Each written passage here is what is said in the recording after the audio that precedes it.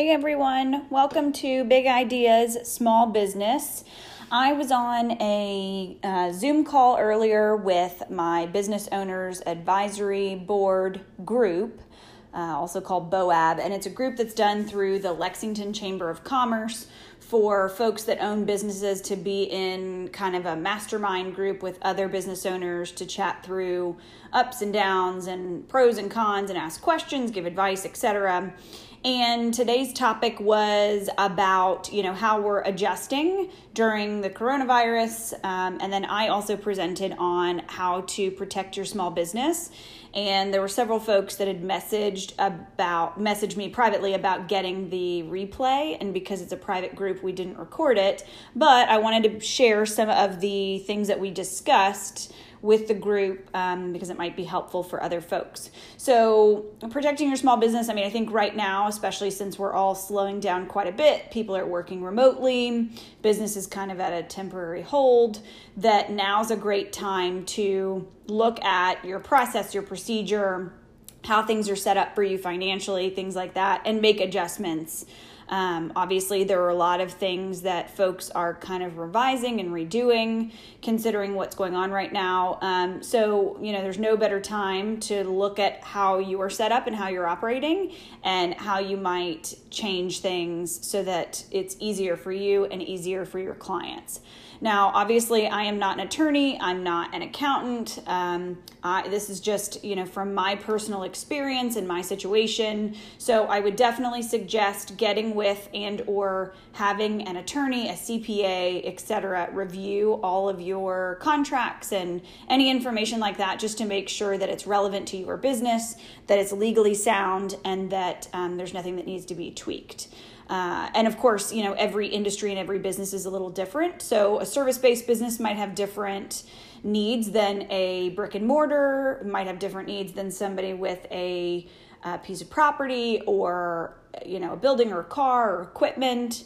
Might be different for somebody that sells a physical product. So, some of this stuff may be relevant to you, some may not, and some may need to be tweaked based on your type of organization. But just kind of going through a couple of things that we discussed today to help protect your business. The biggest thing discussed was contracts and agreements. A lot of folks in my industry don't have contracts or agreements, and it's kind of discussed on the phone.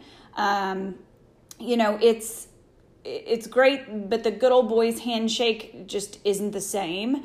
And it doesn't hurt to have everything spelled out. It answers a lot of questions for your clients, and it also helps eliminate any potential issue or disagreement later on. If you spell everything out up front, then there's no confusion or question about, when money is due. What are the payment terms? What is the money used for? What are you charging your clients? And, how does that get rationed out? What if they want to cancel? What if you want to cancel? So I highly suggest having a contract or an agreement, and what terms need to be included obviously are going to vary by industry and by business type. But, and this goes into, talking to an attorney, but, big things that you want to make sure included are payment terms and all the details with payment terms. What is the total amount that's owed for your product, service, etc.? When is that money due? Do you require a deposit or a retainer? If so, how much is it and when is it due? And then when's the next payment due or the final payment due? What if a check bounces? What if somebody doesn't pay? What are the ramifications there? So for us, for event planning, which is the business that I'm in, 50% of the contract total is due up front. Now, for us, this is not a deposit. This is an advance on the final total. And the difference is a deposit is something that's retained in an account and it's used towards an end product. But if someone cancels, that deposit could be refundable, even if your contract says that it's not. A deposit is not an advance. It's money that you're holding. So if you say that you have a deposit of 50%, that can be brought up later and be refunded. If it's an advance towards a future contract, then, that is a different deal. an advance, a retainer, a payment, etc., those can all be used. Now, some groups do have a deposit depending on the type of business or service that they are operating under. And so then that clause would be relevant. We then have the remaining balance is paid 30 days out from the event date. So 50% of our fee is paid up front. 50% is paid 30 days out from the event date. And we accept check or card. Now, we have a clause in there that, if you are going to write a check, here's who it's made out to. If you're going to pay with a card, we require a signed authorization form. The reason for that is that we have been burned in the past where someone pays with a card and they give us their information and they've authorized the payment, but I process it on the back end through Square. And because it's over the phone, we don't have a receipt or something that they've signed. And we've had 2 instances where a client, after the fact, has disputed the charge with their credit card company. And when presented to us and we showed the credit card company the email where they authorized the charge, the credit card company sided in the client's favor, saying that I didn't have a signed receipt showing that they had authorized the charge. So the credit card company refunded the money to the client in full. I had to pay a fine, and we had to cover the cost for the ingoing and outgoing processing fee that the processor charged. So it obviously was not ideal, but we now require a signed authorization form from anyone wanting to use a card. We don't allow electronic signatures. It has to be an actual signature, and we keep this on file for 1 year, and then we, get rid of the information. That way, if anything were to come up, we can show that they did authorize it, they signed it, they filled out the form, and they clearly understood what they were paying for and how it worked. Now, we have a processing fee for card payments, so those terms are listed out. And you'll want to check with your bank and with an accountant to make sure that you're charging the right fee, that you're allowed to charge the fee. There are certain things you can charge for and certain things you're not allowed to charge for. For example, I'm pretty sure that you're not allowed to charge an extra fee for an American Express card versus Visa, MasterCard, or Discover. I think it has to all be the same charge. And that may have changed, but when we originally started doing this, you could not charge a different amount for Amex than the other card types. So you just want to make sure that once you get this all drafted up, that you've got professionals looking at it in that area so they can tell you what wording needs to be changed, what should be added, what should be removed. For payments, if there's a late payment, we have a fee for that. And then for every 30 days that payment is late or delinquent, an additional fee is charged. Continual failure to pay could result in the loss of service, the cancellation of the event, denied access to the venue or certain items or, whatever. I mean, we've got a list of what could potentially happen if they continue to not pay. And then, we also have some terms for return checks, what the fee is for that. And if we have to go to collections or small claims court, or if we have to file a lawsuit to get the money, then, you're responsible for the total owed, any penalty and interest, and any potential court costs or legal costs, filing fees, attorney's fees, etc., that we may incur as a result of a client not paying. And it seems like a lot up front, and there's a good chance that you never need any of those terms, but if you need it and you don't already have it lined out, you can't come back and add it later. So if a client's delinquent in paying and you don't have a clause in your contract that you're charging interest on that missed payment, you can't come back later and add that interest. We've had several checks that are returned for insufficient funds, or it's not an authorized check, or it's supposed to have 2 signatures and it only has 1. And whenever that happens, the bank charges us a fee or a fine, and so we have to pass that on to the client, but it has to be clearly stated in the contract. Cancellation, what are your cancellation policies? At what point will you allow a cancellation? If they cancel within a certain time frame, is any of the money retained refunded? Is it all forfeited? What happens to their date? Is there any additional money that's owed? For us, if they cancel within a certain period of time, their final balance is still owed. We've done the work, we've scheduled things, we've paid for things, and so they would still owe us that money even if they cancel. So you just want to make sure that it's clearly written out what happens. And you also want to put in there, what if you cancel? Does their money get refunded? How does that work? What's the time frame? Are you going to work to try to replace yourself or your product or your service? And how will that kind of be whittled down?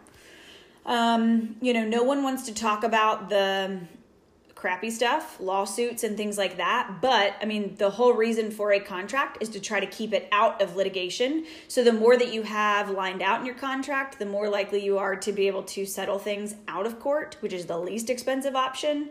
One thing you'll want to look at is the venue selection of your litigation. So I'm based in Fayette County, which is Lexington, Kentucky. Our contracts, especially when we're providing a service in the state of Kentucky, lists that any issue will be, seen in a Fayette County court and will abide by Fayette County and or Kentucky laws. Now, when we do work out of state, we look at what the situation is, what the event is, how it's being run, and then we decide whether or not we need to change that to be local to where the event's taking place, or do we keep it with Kentucky? And it varies by client. So you'll want to make sure that you've got a choice of venue. Now, I will tell you from personal experience, when you do not have the venue selected, if someone sues you, they can sue you in the county, the city, or the state where they reside. So I was sued by a group that was based out of Los Angeles, California, which meant that they filed their claim in the Los Angeles Circuit Court, or whatever, the court in LA. That meant that I had to hire an attorney in California, and I also had to have an attorney here in Kentucky. So every time we had a conference call, every time there was an email, every time there was a meeting, I'm paying 2 hourly rates. My attorney is not barred in California, so she could not represent me out there, but also a business can't be self-represented, so we had to have both, and it gets very expensive very quickly. Had that contract said that it would be litigated in Kentucky, the outcome may have been different, and, it would have been definitely a lot less expensive because we would have litigated in Kentucky. And then my attorney, who I was already paying, would have been the only attorney I needed because she's already barred in the state where I live and where the work was done. So I just saved you several $1,000s in potential legal costs. Just make sure, if nothing else, you have on your contract a venue clause. And then obviously right now, the big thing everyone's talking about with coronavirus is a force majeure. Now, most people probably do not have pandemic listed in your force majeure, and hopefully this never happens again. Who would have thought it would have happened the first time? But your typical force majeure will have riots, act of God, labor disputes, government shutdowns, natural disasters, things like that. So if your building burns down and you're not able to provide a rehearsal dinner, or your warehouse catches on fire and all of your product is destroyed, or labor disputes cause all of your employees to leave, and then you can't provide whatever it is that you've been paid or contracted to provide, a force majeure clause would come into play. And then, that would kind of, whatever your force majeure clause says, that dictates and kind of directs how you move forward. Are you replacing the product? What's the time frame? Are you replacing the service? And what does that look like? Are you rescheduling the date in my circumstance? And then how does that money that's been paid previously, how does that translate over to a new potential contract? So you'll want to make sure that, you are looking at those details and have an attorney revise it and review it before you put it in a final contract. But a force majeure clause is crucial. And again, it's very rare that a clause like that would come into play, but, then we have coronavirus. So it can happen. It does happen. It's better to have all these clauses and never need them than to need them and not have them, because then it defaults to whatever the city or state says, or, then you kind of litigate back and forth. I mean, there are a lot of ways it can go if you don't have a clause written out. I suggest having on there how you work and what your process of communication is, and when folks can expect to meet with you, or how they'll meet with you, or what you're responsible for, what they are responsible for. If a client is supposed to give you something and that helps you do your job and they don't give it to you, or they don't give it to you in time, you want to make sure that you're not liable for your lack of providing whatever the finished product is, which was a result of them not providing ABC thing to you, or not providing it in a timely manner. And your contract will grow as your business grows. Our contract when we first started was 1 page long, and now it's 3 pages of very small print long, because things come up and you learn and you adjust, and there's something that you're not thinking about now because it's never happened that will happen down the road, and you'll have to add it. We had to put something in there so as an event planner, we have designers that we work with, and, so we can create invitations or save the dates or programs or tickets, flyers, etc. But that cost is not in my initial proposal for most clients. Now, some clients tell us up front during the proposal stage that they need those items. And so in that case, we work out an estimate up front and give it to them. But if it's not something that we've discussed before, then we'll put in our scope of work that we can, if they need, design, create, print, distribute, etc., these pieces, but the cost for the time and the design and the cost to print and or distribute, depending on what it is above and beyond our base price. And we give them an estimate on, what the design rate is per hour. And, we tell them that we'll quote per piece what the printing cost would be and distribution cost, because obviously we can't really ballpark that without knowing what it is. But this clearly outlines for our clients that, this is a feature that you can use later if you want or you need, but it's going to be an additional cost. And that way they don't come back later and say, well, you're the planner, this should just be included, and we need you to do this at no additional charge. So again, a lot of the terms are things that you may never need, but it's like insurance. It's better to need it or to not need it and have it than to need it and not have it. Once the issue happens and you're in court, you can't go back and try to negotiate those terms.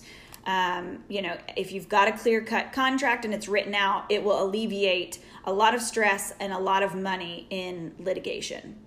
Obviously, again, I cannot stress enough, have an attorney, have your banker, have your CPA, have these folks review your contracts and your terms and the language to make sure that it's relevant to your business, that it's correct, and that it's legal, so that it doesn't kind of bite you in the butt later if it's not the right format.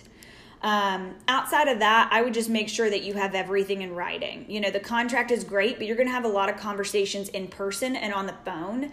And for us, we always like to recap those conversations, not because we don't trust our clients and not because they don't trust us, but it just kind of helps alleviate any question or misinterpretation or misunderstanding on our part and on theirs. I'm just as much sending this email recap to make sure that I understood what they were saying, as much as I'm wanting to make sure that they're on the same page with what I'm agreeing or willing or offering to do. So it could be something as quick and simple as a bullet pointed email that says, just to recap our conversation or our meeting, here's the prices that I quoted you, or here are the services that we discussed, or here's the task list, here's what you're responsible for, here's what I'm going to take care of, here's the deadline we reviewed, please let me know if I've misinterpreted this. Otherwise, we'll get to work. And it just kind of helps track everything and make sure that everything's on the same page. But also, should a potential litigation come up, having things in writing in a time-stamped email doesn't hurt to say, you can't go back and say, well, I said on a phone call that we were going to do this or we weren't going to do this. I mean, it becomes he said, she said, or she said, she said, or whatever. So having a time-stamped email where it's clearly written out, there can be no mistake, there can be no misinterpretation, and it helps answer a lot of questions. It helps alleviate a lot of issue, but also, heaven forbid, you end up in court. Those emails could make or break a potential case in saying, they can't come back and say, well, she said on the phone that she would do this, because then I can say, well, here's this printed email where I lined out exactly what it was we were going to do. So I highly suggest making sure everything's in writing. And again, the good old boy handshake may work for some things, but it works until it doesn't. And if you don't have it in writing before the issue arises, it's too late after the fact. We talked about Keyman insurance and insurance in general. As an event planner, we always recommend to our clients that they get a day of insurance rider or umbrella. This covers them for property damage, theft, bodily injury, etc. And the amount that you need is dependent on the event. A small private wedding is going to need different insurance coverages than a larger outdoor ticketed festival. And the price is going to be different depending on the type of event. So you'll definitely want to chat with an insurance agent to make sure that you're covered and you're covered for the right things. There are a lot of add-ons. There's terrorism, there's pandemics, there's force majeure. For public events that are outside, you've got a rain date clause. There are a lot of things that you can add. For events that are serving and selling alcohol, there's alcohol liability coverage. And you can get this insurance through your current insurance provider. For events, we suggest starting with anyone who writes your homeowners or your renters or your car insurance, because typically they can add an umbrella rider policy, and it's a little easier than starting from scratch. But there are also vendors and insurance providers that write event-specific insurance. Now, if you're not in the event world, you may need a different type of insurance.